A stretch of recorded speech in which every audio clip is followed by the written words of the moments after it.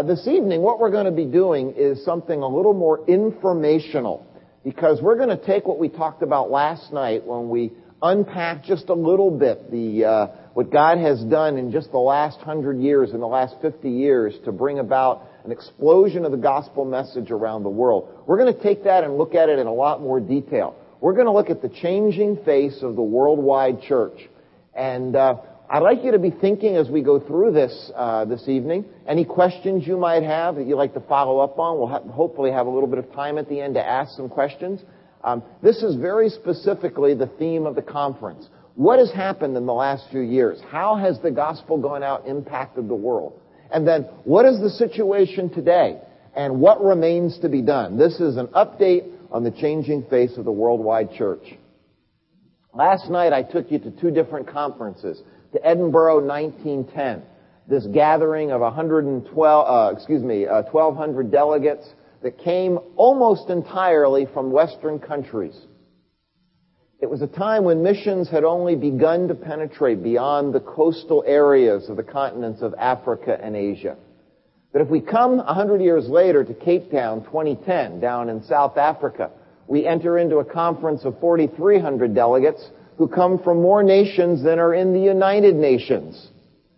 65% of all who were there were from Africa, Asia, and Latin America. That is a dramatic look at what has happened in the world over the last few years, especially the last 50 years. This information comes from the newest edition of the book I was talking about, Operation World, as it traces the progress of global evangelicals in the last 50 years. Now, this is people who profess to know Christ as Savior. People who say, I believe the Bible is God's inspired word and it's our only authority, and I believe that only by faith in Jesus Christ and His death on the cross can someone go to heaven. This is people who profess that. Only God knows how many of these people are truly born again. We don't know. But those who would claim to be evangelical. Now, we're going to look at 5-year increments, and every blue dot represents 50,000 professing evangelicals. This is in 1960, and you can see the blue dots heavily in parts of Northern Europe, North America, the United States, and a little bit in Africa and some in Latin America. 1965, 1970, 1975, 1980. You see the blue dots growing? 1985, 1990. Look at what's happened over in Asia. 1995, year 2000, 2005, 2010, right where we are now. You see, the shift of gravity of the worldwide church, especially professing believers in Christ, is shifting to what some have called the global south, especially Africa, Asia, and Latin America. Another way of illustrating the way some of these changes have taken place are the percentages of evangelicals. Now, you look on this chart over here, back in 1960, you can see that over 70% of evangelicals were in Europe, North America, and the Pacific, and probably about 30% in Africa, Asia, and Latin America. But over the years, that percentage has shifted so that now almost 80% of all professing evangelicals are in Africa, Asia, and Latin America. Just a little over 20% are in Europe, North America, and the Pacific there means primarily Australia and New Zealand. Raw numbers of evangelicals, 1960, you see this from this gray, that there were about 100 million evangelicals in Europe, North America, and the Pacific. Now it's about 120, a little bit more. But look at the numbers in Africa, Asia, and Latin America, the raw numbers. In 1960, it was, maybe 30 million. Today, between 500 and 600 million evangelicals in Africa, Asia, and Latin America. Another way of illustrating the change is to plot the center of gravity of worldwide Christianity. And now we're talking in broader terms of professing Christians, a broader term than evangelicals. So I know these are not all born-again believers, but of course in 33 AD, when Jesus ascended to heaven, Jerusalem was the center of world Christian faith. Over the next 100 years in increments, the church shifted to the west, so there were still lots of believers in Asia and Africa. In about 1200, the center of gravity was right there in what is today Romania. Over the next few years, as the church shrank dramatically in Africa and Asia, the center of gravity shifted so that in 1970, with lots of believers in the United States and lots of Christians, professing Christians in Europe, 1970, that was the center of gravity. But look what's happened since then. In 10-year increments, 2000, and now in roughly between 2000 and 2010, this is projecting up until 2100, so that today the center of gravity of the worldwide Christian movement is actually in Timbuktu. There really is a Timbuktu. It's in West Africa, and it's right in this area right here. Now, this is a chart, again, of professing evangelical believers, those who at least would be very similar to us in our faith. They believe that you have to have faith in Christ to be saved, not just be born into a Christian family and be baptized a Christian. They believe they're authorities in Scripture. The darker the blue represents the higher percentage of evangelicals. You can see where evangelical faith is very heavily today. In Africa, parts of Latin America, still strong in the United States, but very, very weak up here in Europe, and still parts of North Africa, Central Asia. China, India as countries growing very strongly in those areas. So that today, an African theologian named John Mbiti says the centers of the church's universality are no longer in places that you might think, Europe or North America, places like Geneva, Rome, Athens, Paris, London, and New York, but rather Kinshasa, which is in Africa, Buenos Aires in South America, Addis Ababa, Ethiopia, Manila in the Philippines.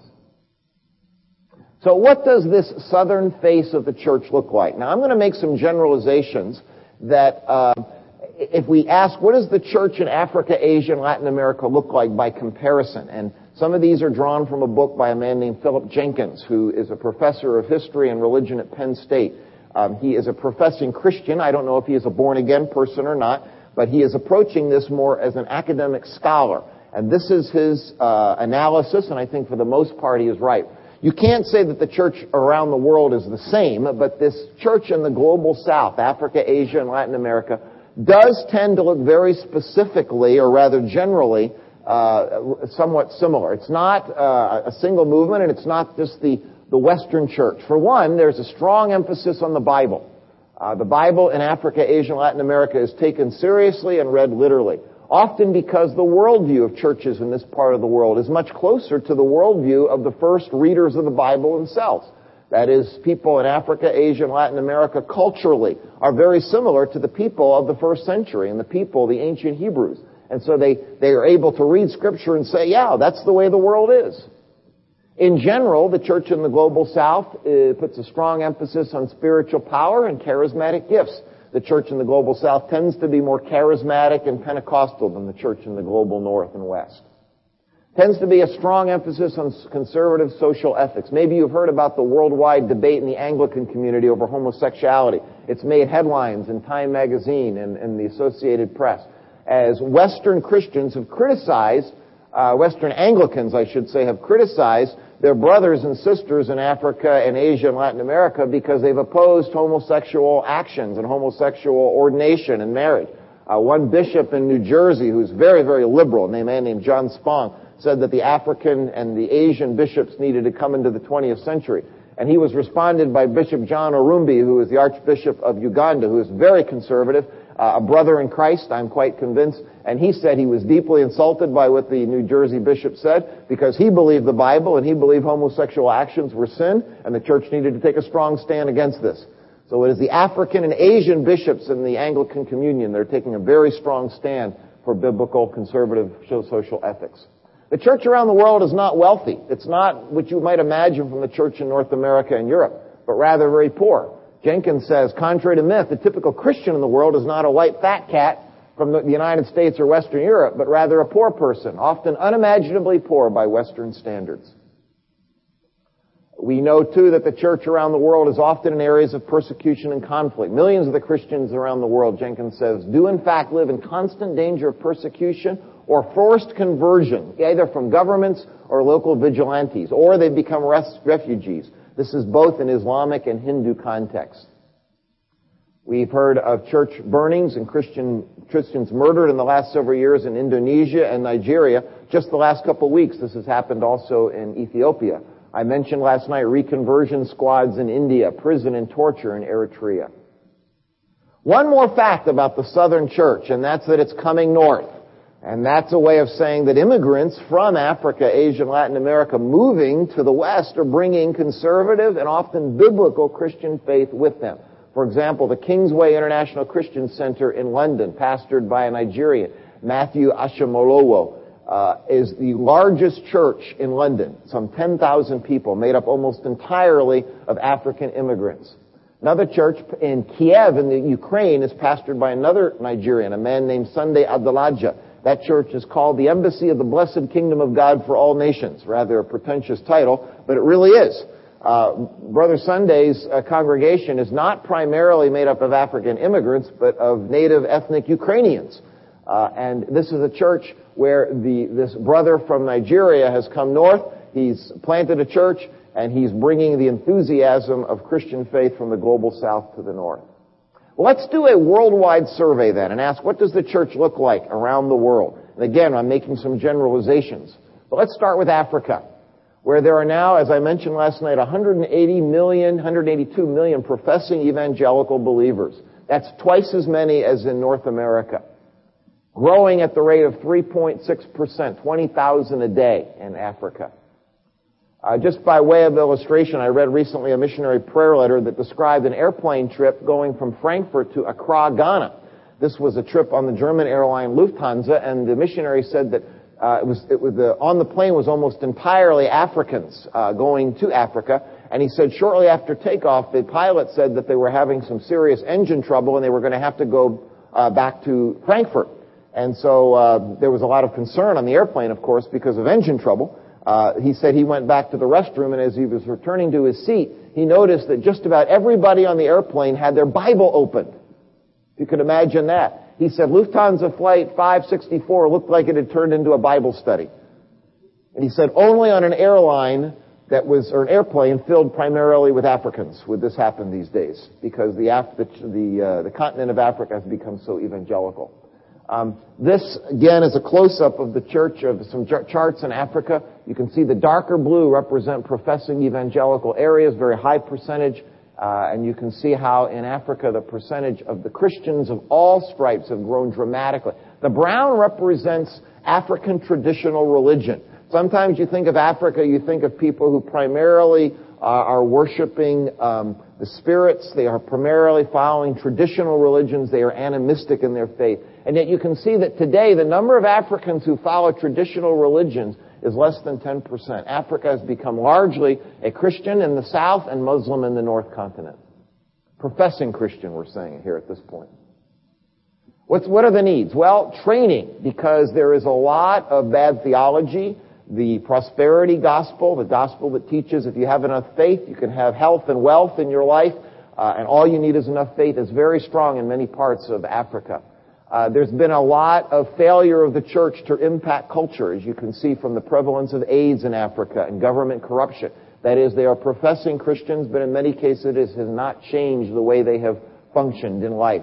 There is a great challenge of Islam. The northern African countries are strongly Islamic, and they have sent many, many Islamic missionaries and also a lot of Islamic money in much of Africa. Ethiopia, for example, right here, is a country where they have poured millions and millions of dollars to build mosques all throughout the countryside to attract people to become Muslims. There are many pockets of unreached people throughout Africa. For example, up here in northern Malawi, a strong Muslim people group called the Yao, among whom there are almost no believers at all. So even down in these areas where there are many, many believers, there are still many unreached. And of course, we want to pray for an increased missions vision out of Africa, that the African church will embrace an even stronger missions vision. We're going to talk about some countries like Nigeria where there was already a strong missions vision in Africa in just a few moments. But let's pray that the whole of the continent of Africa, especially southern Africa, this area has sent almost no missionaries outside of this area to carry the gospel to other parts of the world. Let's go to Latin America, where today there are about 91 million professing evangelicals. This is not Catholics. These are evangelical believers who would fall into one or another Protestant denomination. That's about 10,000 a day becoming Christians, 2.6% growth rate. Now we're talking professing Christians here. The needs in Latin America, well, there is a growing missions movement, which I'll talk about in a few moments in Latin America, which needs to be more sustainable, needs to be missionaries who are able to go out and stay out for a long period of time instead of just short term. There are whole areas of Latin America that are still unreached. For example, Uruguay, probably the most secular country in all of the Americas, including the Caribbean. Parts of Mexico, many rural areas through these areas still relatively unreached with the gospel. Going over to Asia, where we have a great amount of evangelical growth in the past years. 146 million plus evangelicals in Asia. There's a great missions vision, which I've already mentioned, in Korea, parts of India, Philippines, and China, where many, many believers have a rich missions vision. China, I've already mentioned, with the Back to Jerusalem movement last night. But this is still the least evangelized part of the world. 87% of all people in Asia are completely unevangelized. They have not heard a gospel message, and there is no believer immediately within their life circle that can carry the gospel to them. So in spite of great growth in parts of Asia, like China and India, which we'll focus in just a minute, this is still a very unevangelized area. Persecution is stronger in Asia than any other part of the world, particularly in the Muslim and Hindu parts of Asia. And in parts of Asia, the church is liberal, with some very liberal theology. Universalism and inclusivism is the strongest here in any other part of the global south. That would be professing Christians who would say that people could be saved without having actually trusted Christ as Savior. So even though the church is strong and evangelicals are strong, there are parts of Asia that have very liberal churches as well. China, I mentioned last night, where officially the government recognizes 30 million Christians, even the Marxist government. Unofficially, there are at least 105 million, probably more than that. About 10,000 people a day becoming Christians. The darker red areas of the provinces, the more heavily Christianized in China. And as I said last night, everything you've heard about the church in China is true someplace in China. There is heavy persecution. There are vast unreached areas, especially in Tibet and out here in the Muslim areas of China. But there are also areas of the church is growing very, very fast. The Middle East, we know, is a very strong Muslim area. And in the recent years, there has been a tremendous shrinking of the historic churches. That is, the ancient Orthodox churches, such as in Iraq. The professing Christian church in the widest sense, not necessarily all born-again believers by any sense, in Iraq has shrunk dramatically in the last 10 years, as many have had to flee. Intense persecution because of Muslim persecution of believers in the Middle East, but still some amazing growth. We all know about the Iranian Revolution in Iran that took place back in the late 70s. And the Ayatollah Khomeini at that time had his vision of the Iranian Republic of Iran, which has taken place. But so many Iranians have been disillusioned as a result of Islam taking complete control of their country that there has been the most rapid growth of the church in Iran since the earliest centuries of the church. Today, at least 100,000 believers in Iran, underground Christians in Iran. Some have estimated as many as 500,000 underground believers in Iran. Though we have no idea of knowing how many. It's the Ayatollah's worst nightmare.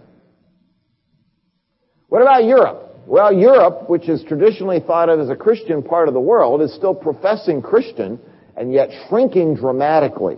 The population growth is here. The growth of professing Christians is actually shrinking, and the growth of non-religious people growing much faster than the population. More and more Europeans are entirely non-religious in any sense, though there is some evangelical growth. Christianity as a whole is declining. Europe is post-everything. Post-Christian, meaning that it's no longer a Christian continent, and post-Christian is dangerous because it means people believe they understand Christianity and they've given it up. And so when you take the gospel to them and purport to come in the name of Christ and call yourself a Christian, they will say to you, we have been there, we have done that, it doesn't work, we're not interested. They're postmodern. We talked a little bit about pluralism yesterday morning. The typical European believes that if there is a God, that it doesn't matter what path you take to Him, they all come to Him. Yet there has been great immigrant renewal. I mentioned the two churches pastored by the two Nigerians earlier. That's typical of what's happening around Europe. Much of this evangelical growth is coming from immigrants, largely from Africa, though some native Europeans are also coming to Christ. We need to especially pray for the church in what is sometimes called a post-denominational and post-structural church. That is, the denominations are largely declining and very close to being dead in much of Europe. And yet there is a renewal, but it's coming in house groups and others who are meeting outside of the traditional denominations. Let's give you an example from Great Britain, a country that Bahamas has had a great closeness to over the years. Today, though Britain is thought of as a Christian country, only 40% of the British people identify themselves as Christian. 40%. 2/3 of all British young people between the ages of 18 and 24 describe themselves as completely non-religious in any sense. And a half of those say that Jesus did not even exist as a historical person, an extremely radical position that's utterly indefensible, and yet that's the perception of most British young people today. Baptismal records in Britain that have 25 million Anglicans, and yet from the years 89 to 98, Sunday attendance for all denominations declined to only 3.7 million. The church in Britain is shrinking. Today, only 43% of Brits can state what Easter celebrates. This in the country that sent out William Carey and Hudson Taylor and some of the greatest missionary movements of all time in the last century. Today, there are more Anglicans in Nigeria, which is there in West Africa, than in Britain, Europe, Canada, and the United States combined. The Anglican Church had better listen to the church in Africa and Asia, or there's not going to be any Anglican Church left. North America. Well, you can see that the non-religious growth in North America continues to be frighteningly high, much higher than the number of evangelicals. The United States still has the most raw number of Christians, that is, total number, of professing Christians, but increasingly, believers in the United States are marginalized from the mainstream culture, and the growth is much slower. There is the challenge of postmodern culture, new forms of church, retaining biblical truth, and yet connecting and staying relevant in the United States. What about your part of the world, the Caribbean? Well, the Christian faith is still widespread, and often evangelical growth is strong in many parts of the Caribbean, and yet nominalism is a great threat. I don't have to tell you that. That is nominal Christian faith in your part of the world. As the pastor told me, you can find a church on every corner in the Bahamas. And yet, much of the Christian faith is very nominal. There are significant local challenges throughout the Caribbean. There is, of course, voodoo in Haiti, where Sister Phyllis is from, Santeria in Cuba, Rastafarianism in Jamaica. And yet, the Caribbean holds perhaps one of the greatest potentials as a missionary sending region. That is, the number of missionaries from this part of the world can grow tremendously, and that's one of the reasons I'm excited to be here.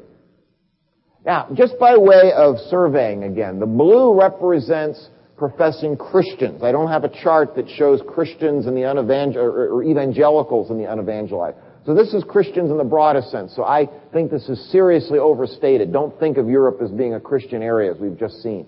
But the rest of these areas, somewhat accurate. The gray represents areas that are not yet evangelized. Where is the need? That's what we want to talk about in the next few minutes. Where is the need?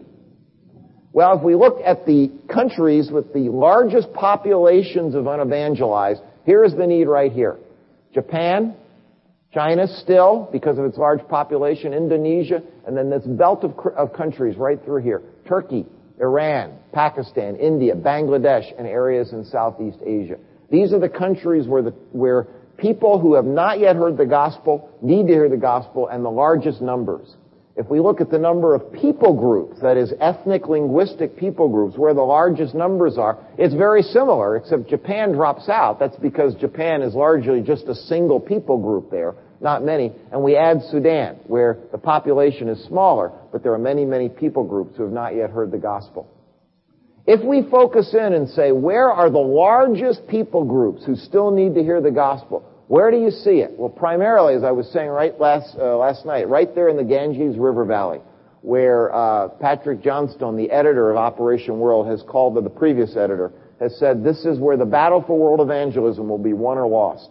Over 400 million people who are outside the range of having a believer in their neighborhood or their community or in their people group who speak their language and can share the gospel with them. 400 million people. It's going to take someone to go cross-culturally to carry the gospel right in these areas. Now, there's other areas too as well, Japan, Southeast Asia, but especially there. Now, I want to talk just a little bit about something I touched on last night, And I want to encourage us with the way God is raising up a missionary sending force from the global south. With just a few more illustrations. Last night we talked about Korea. We talked about China. I talked about some of the Ethiopian missionaries. A few others that are prominent and that are important to know about. First of all, we need to know about the country of Nigeria and some great, this is something that's happening in Sudan right here. This southern Sudan, where for years there was a brutal civil war between North and South. But a few years ago, a peace treaty was signed, now opening up the opportunity for education and church work in the South. A whole generation has grown up without any opportunity for education at all because there was so much fighting in this area. Local schools completely shut down. When the door was opened, the mission agency that Marcia and I used to be part of, SIM, wanted to send in as many teachers as possible to teach these children and also work with the church. But there weren't nearly enough Western teachers. And so we partnered with our mature churches that have grown up in Nigeria and Ethiopia, sending out teams of evangelist school teachers who would go into southern Sudan, teach children, but also be there to do church work. And this is the missionary team in southern Sudan. Now, I want you to get a good look at this, because this is not the traditional perspective on missions. You see, there's a handful of Westerners there, but most of those in this missionary team are Ethiopians and Nigerians. This is the team doing missions, taking advantage of this door in the global, in southern Sudan, the open door that's there. Nigeria. I meant to bring this in one by one. Another place, I've just mentioned the Nigerians going to Sudan. Nigeria is now a country where there are 9,000 missionaries serving in 56 countries. We don't think of Nigeria as being a great missionary sending country. Most of the Nigerians are serving cross-culturally within Nigeria. Nigeria has over 100 different distinctive languages and people groups. And these are Nigerian missionaries that have gone cross-culturally from one part of Nigeria to another, usually from the south to the Muslim north.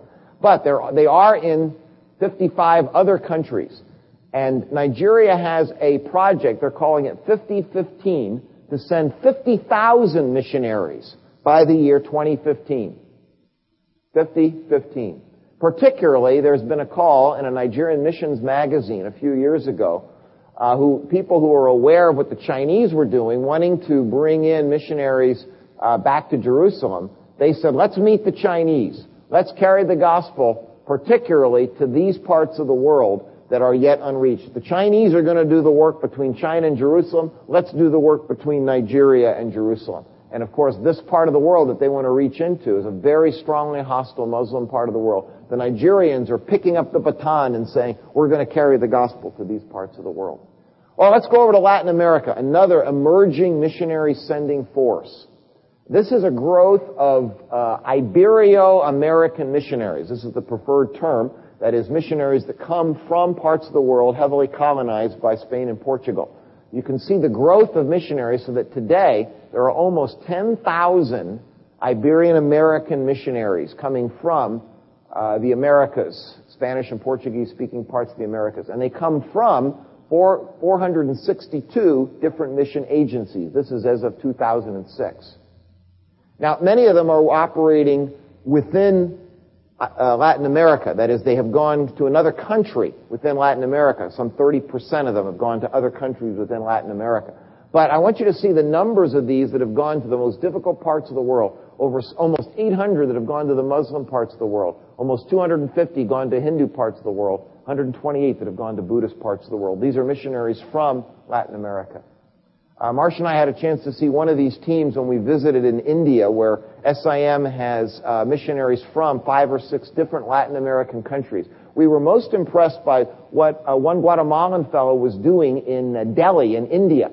He has teams coming from different parts of the world, but including Latin America, and they meet in the central mosque in Delhi. And then he has them walk out from the central mosque 1 hour, praying as they go. This is literally that mosque, and walking through the narrow, crowded streets of Delhi. And then they're to turn around as they have been praying that God will give them a person of peace that they will come in contact with, and walk back in toward the mosque, seeking to meet out and talk with as many people as possible. And they've been able to just bring a host of contacts, people who are interested in the gospel from among the Muslim, particularly the Muslim community of Delhi in India.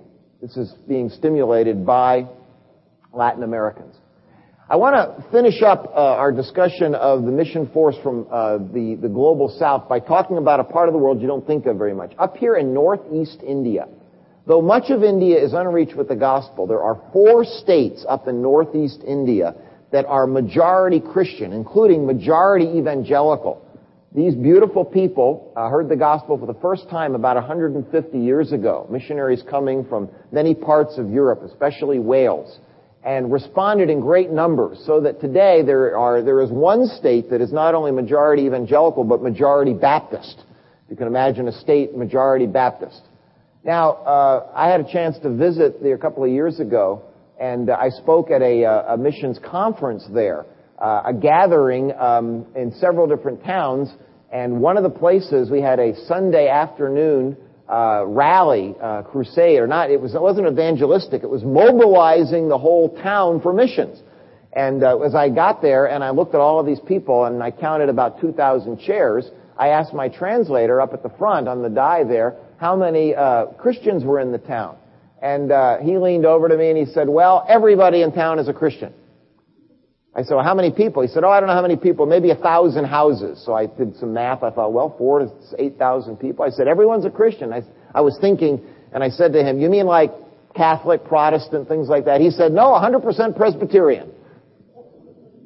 So these folks in this town are all professing believers. They came to Christ. It was their great-great-grandparents that came to Christ. And they have passed down Christian faith. And now they have a passion for carrying the gospel around the world. We know of missionaries from this part of the world who are with our organization, SIM, who have gone out to Myanmar and Bangladesh and Bhutan and other organizations. But beyond that, they have sent some teams over to Sudan, where they are working with this same group now in southern Sudan. One of our SIM missionaries was visiting up in northeast India a few years ago, and he came to a group that they're having a big conference, and this particular group of believers years ago had been reached with the gospel by missionaries from Wales. And yet they had heard that Wales, way up there in England, has now become post-Christian, and the very part of the world that had sent them the gospel had now virtually abandoned the Christian faith. And so the SI missionary was there, said the banner across the front of the church read, "The Gospel for Wales." And they were hoping and mobilizing to send missionaries from northeast India back to Wales with the gospel. This is the face of the church in the global south. So I'd like, as we close, for each of you to be thinking, what is God calling for Calvary Bible Church in Nassau in the Bahamas to be doing, given all of this, and particularly you? What does God want you to focus on? What part of the world in prayer? What should you individually be now praying for in the world, in giving? And possibly God calling you to go. Look at the areas that still need the gospel. There is the Muslim areas of the world, North Africa and the Middle East. Still virtually many, tens and hundreds of millions of people who have not heard the gospel. There is the Ganges River Valley. We've already identified it as a major area to be reached with the gospel. Areas of Southeast Asia where Muslim and Buddhist countries still very unreached. Japan we've identified as a country that has still just a handful of a percentage of the believers. We've talked about areas where in the Americas, the Caribbean, with the need for mobilizing missionaries. Other parts of the Americas where there's still unreached pockets, where the people are very secular or Catholic, still needing to hear the gospel of grace. Europe, some countries like France and Poland, with much less than 1% evangelical. That's less than in Saudi Arabia. In France and in Poland, there are fewer evangelicals by percentage than in Saudi Arabia. Many ethnic Saudis are not believers, but Saudi Arabia has a lot of workers from Palestine and from Pakistan and other places who are believers. And Central Asia, where there's still a strong Muslim community. What of these parts of the world is God laying on your heart to focus on in prayer, to focus on and give very intentionally to get some missionaries there, or perhaps even to go out in some short-term project? This is what yet to be remains in the task of the Great Commission.